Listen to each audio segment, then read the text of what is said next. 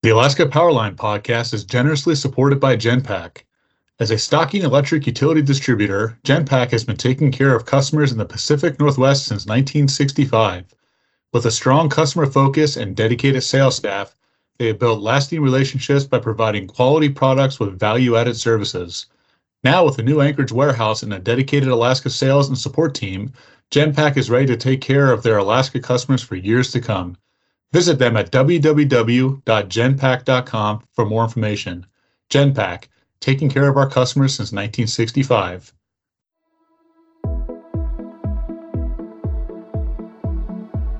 Welcome to Alaska Powerline, the podcast of Alaska Power Association, the statewide trade association for electric utilities in Alaska. On Alaska Powerline, we talk about issues facing Alaska's electric utilities, interview a wide range of guests, and demystify what it takes to provide power in the last frontier. Welcome back to the Alaska Powerline podcast. I'm Michael Ravito, Deputy Director of Alaska Power Association, and we're really excited today to be joined on the podcast by Dr. Erin Whitney, the Director of the Arctic Energy Office. Erin, thanks for joining us today. Thanks, Mike. It's a pleasure to be here. So we're both in different parts of South Central, and it's been snowing for 2 days plus. How's things at your house down there? Is it piling up pretty good?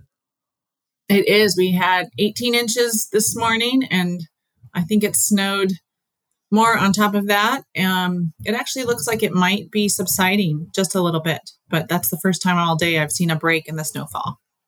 Yeah, well, fingers crossed up here in Palmer. The sun is shining, although I've snowblowed, if that's even the correct word, my driveway twice already today, and so more's coming. But that's not what we're here to talk about today, although snow and cold is definitely a part of Alaska, being the only Arctic state. But we're here to talk about the Arctic Energy Office. But first, tell us a little bit about you. I mean, you're in the energy space for a long time up here in Alaska. What is your background, and how did you get to the Arctic Energy Office?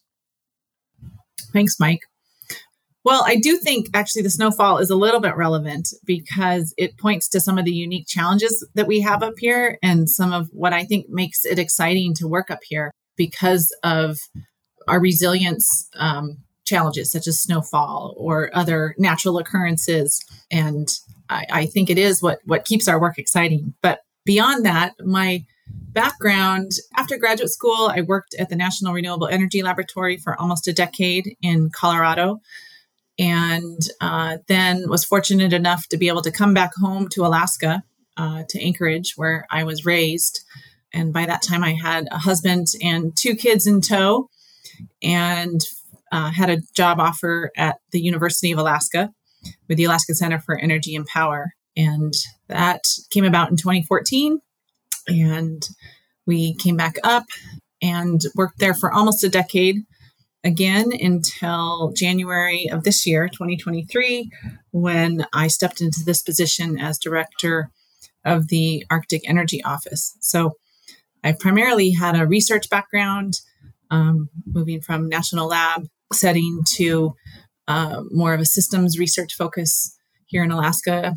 And now I think what's really attractive to me is playing a part in this clean energy transition that's overtaking our world for a number of reasons, and ensuring that Alaska is part of that, and not only a part of it, but a leader in it. So I see this as a really incredible opportunity with funding levels that I've never seen in my lifetime.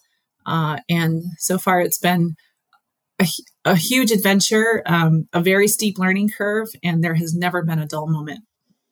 Yeah, I can imagine just also working in the energy space. You're absolutely right that the moment we're in now with the technology that's coming to the fore and the knowledge that's out there in clean energy and energy diversification. And as you mentioned, the federal funds, I mean, at APA, we've been seeing the announcements for funding coming fast and furious over the last year.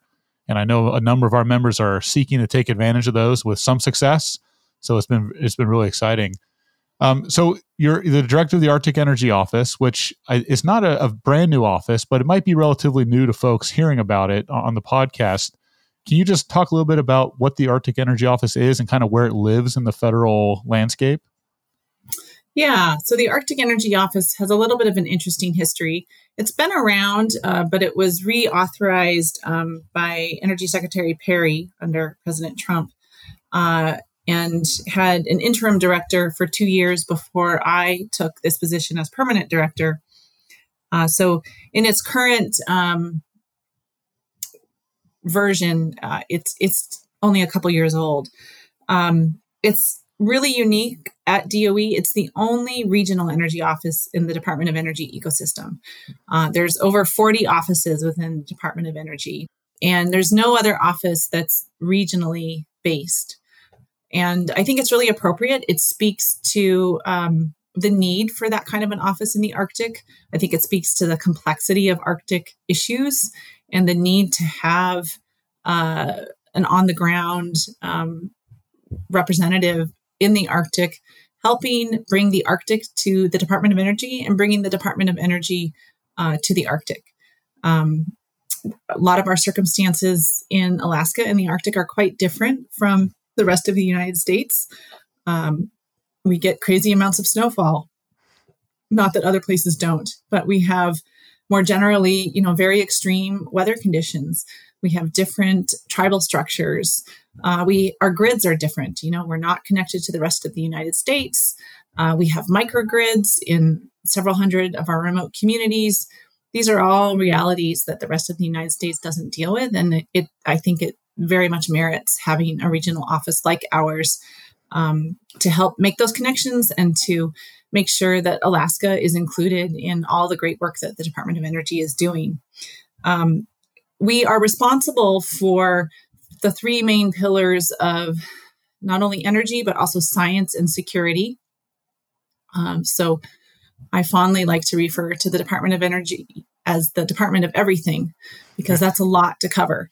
And I think that's one reason it's always stimulating and at times even overwhelming.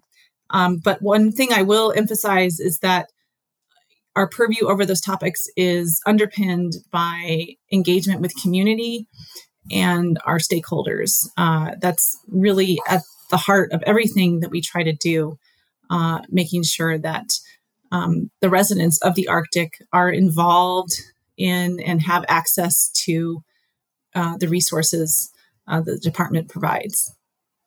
Yeah, that's really, it's interesting as an Alaskan myself. It's good to see this office because, like you mentioned, DOE, of course, the headquarters is back in Washington, D.C., and you're absolutely right the way you described it. I've been in that building before. It is massive.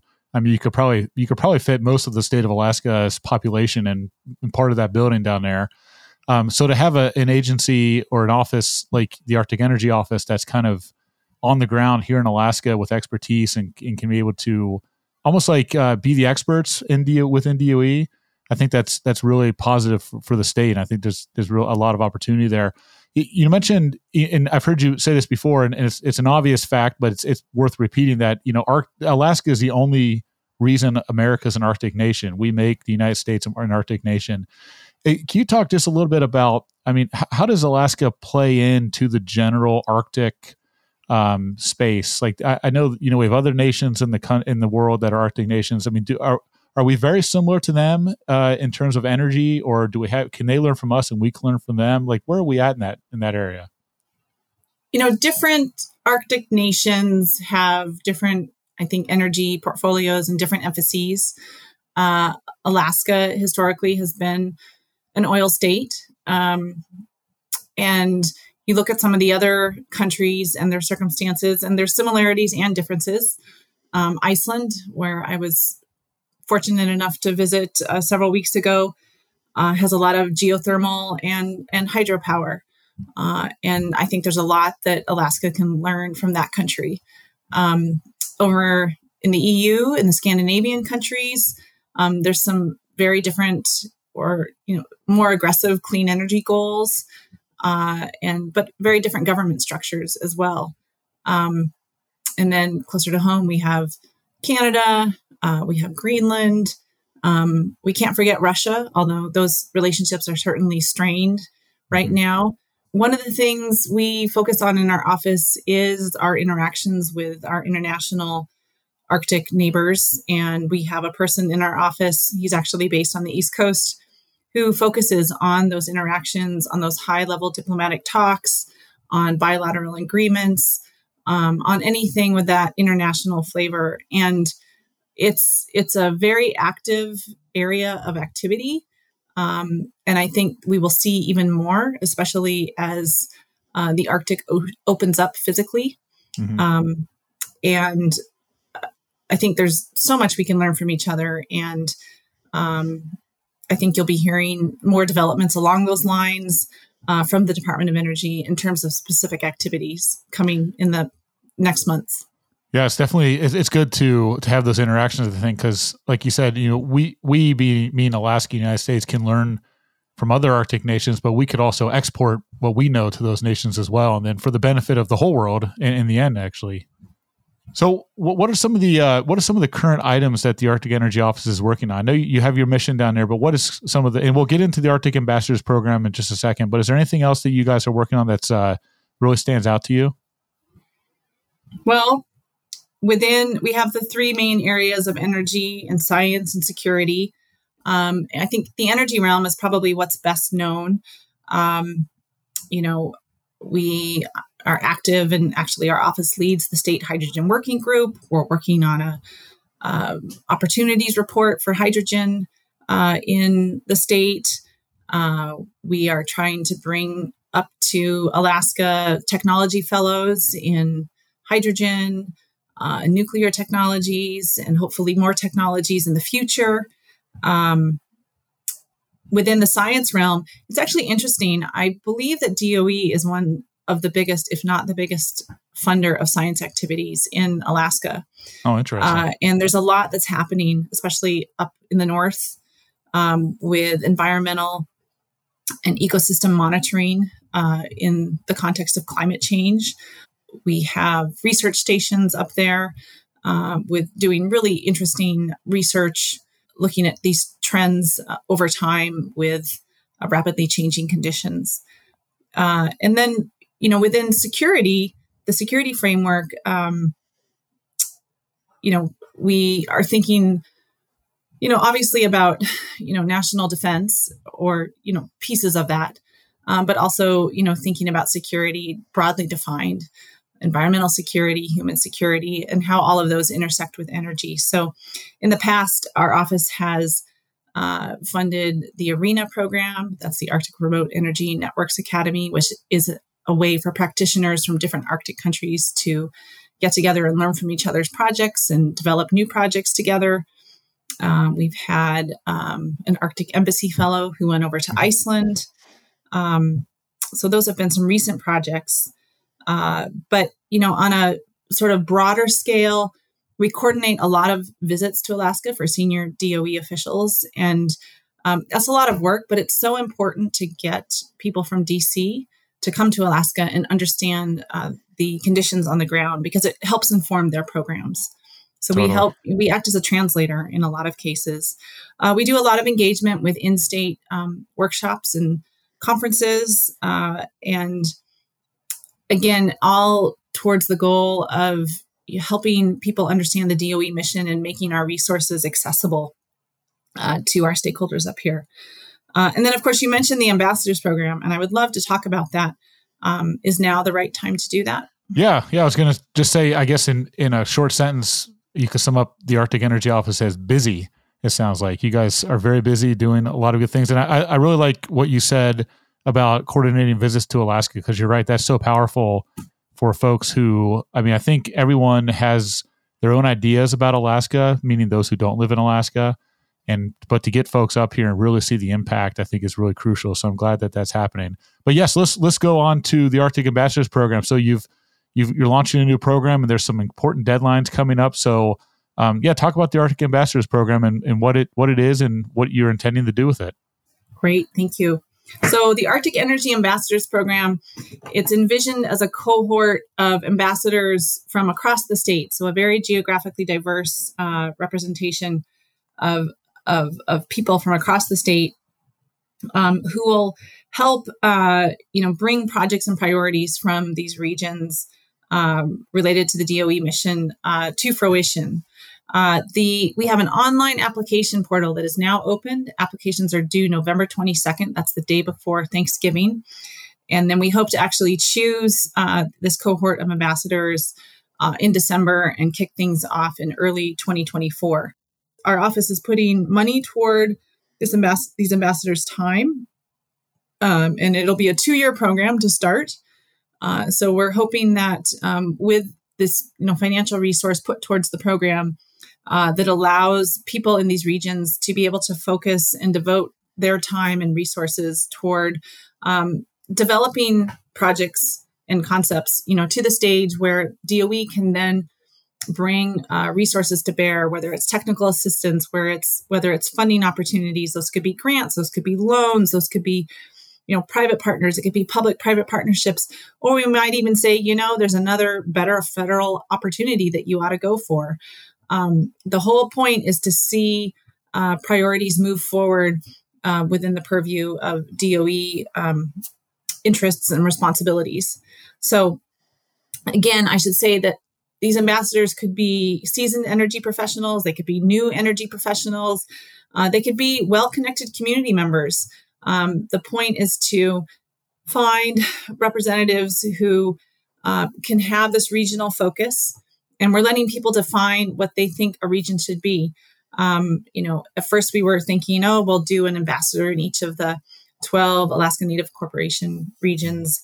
But, there may be other conceptions of what those regions ought to look like. So we're trying to make that flexible with the end goal that we get this diverse representation from across the state, and that we really get voices from these regions who know these regions. Because even though I'm from Alaska and I grew up in Alaska and I've spent a lot of my time in Alaska, Alaska is a huge state. Yeah. And I don't know the whole state. I think anyone would be hard pressed to say that they know the whole state very, very well. So it's about expanding our reach and then creating these conversations, bringing this cohort together on a regular basis to develop their ideas, to exchange their ideas, to receive training from DOE, to give feedback to DOE about how we can improve what we're doing. It's about creating that connective tissue and the two-way communication, so that we really are having an open conversation about energy projects, science priorities, security issues, and how to move them forward in Alaska. And this seems like a pretty unique program. Does any other state have an ambassador program like the one that you've designed for Alaska? So there was a similar program run out of the Office of Indian Energy. I think it was in the 2015, 2016 timeframe. Mm-hmm. And so this is sort of a new and improved version of that.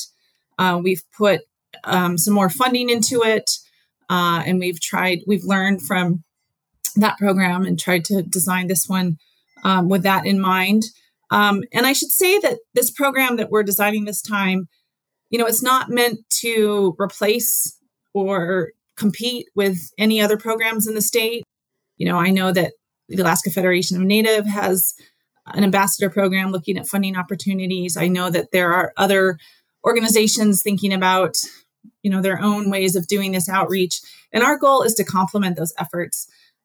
We want to talk to anyone and everyone who is doing work similar to ours and figure out how we can add value to their work and how they can add value to ours. This ambassador network is meant to be a resource for the entire state, and I really hope it can be that. Yeah, and you mentioned you want to have a kind of a diverse membership in the ambassador program, and so I guess you want people from probably all over the state. You mentioned the 12 Native Corporation regions, so you're looking Southeast, South Central urban area, Arctic, kind of all over the place, right?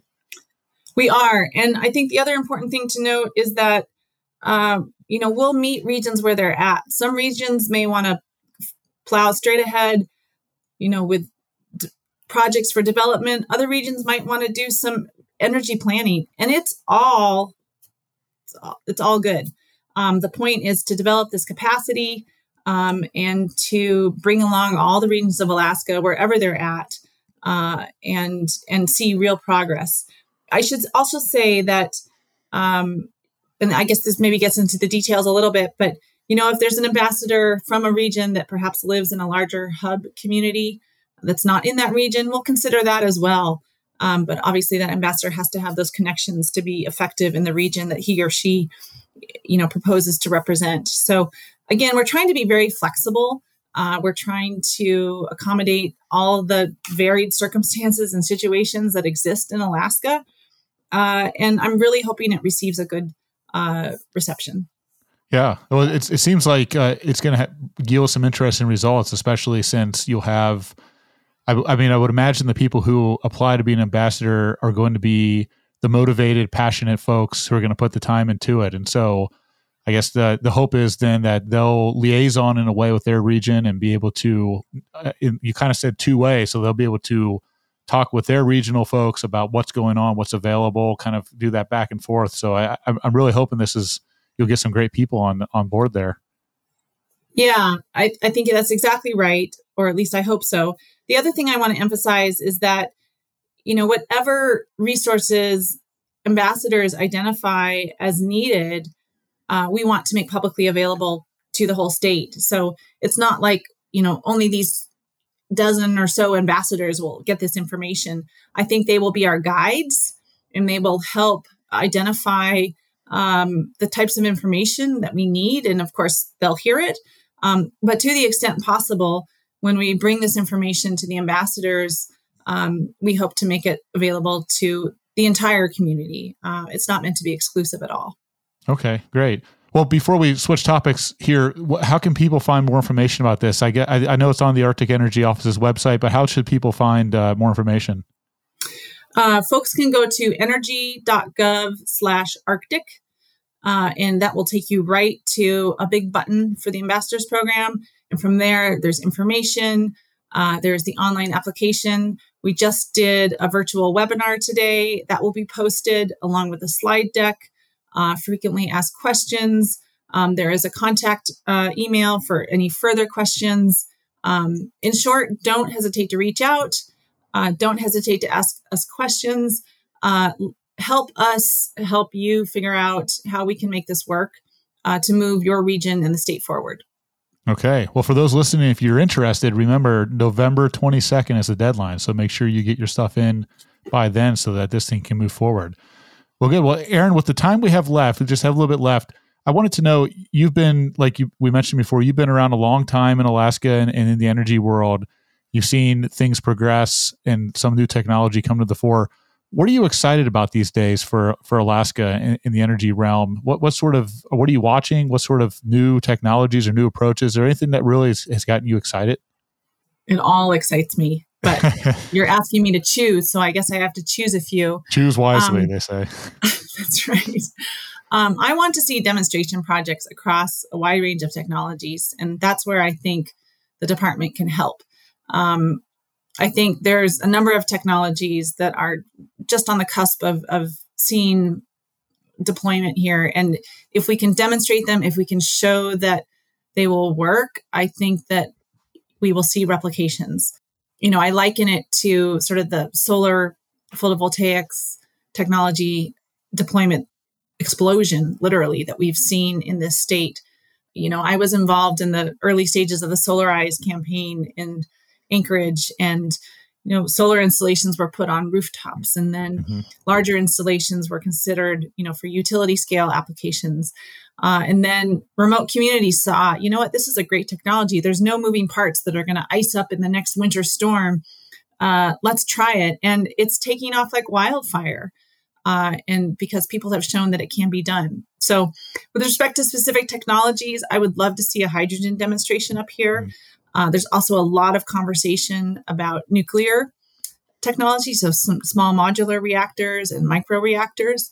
I will admit, I was quite a skeptic for a while, but have learned a lot about it since stepping into this position. And it has a lot of promise for some really interesting use cases in Alaska.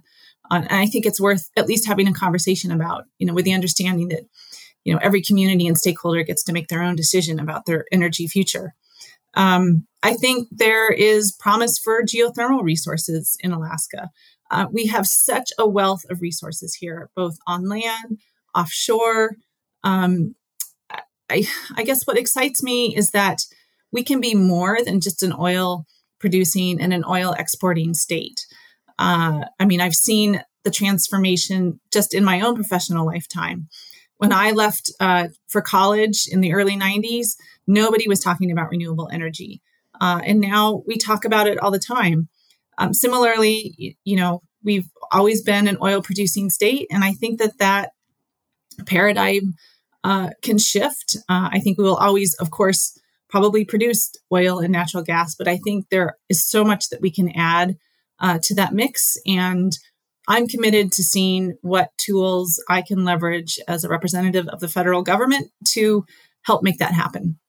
Yeah, that's awesome. And I know, APA's electric utility members are watching and excited about all those various technologies you've been looking. You mentioned micronuclear, of course, has been something that the state. I guess we will see an example of up at the Eielson Air Force Base here in the soon near future, I guess. But I know that our electric utility members are watching that one very closely because that could be a significant game changer, particularly for an isolated electric utility, that doesn't have very many other options for generation fuel, and maybe they're on diesel or something of the high cost. And the solar penetration has just blown up over the years. So we like to say at APA, and I'm sure you might agree, if it can work in Alaska, it can work anywhere.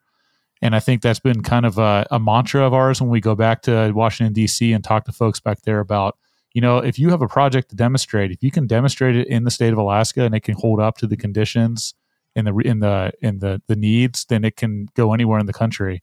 So I think that's really exciting. Agreed. Thank you. Yes, absolutely. We could nerd out for a long, long time over energy, and I'm a guy who has rooftop solar on my roof here in Palmer, and I won't go too in depth on that because it's not a podcast about me, but I'll just say it works, definitely works, and it was a great experience for us. So Alaska, these technologies can work in Alaska for sure. Well, Erin, anything that we missed about the Arctic Energy Office? Is there anything else you'd like to mention before we close it out today?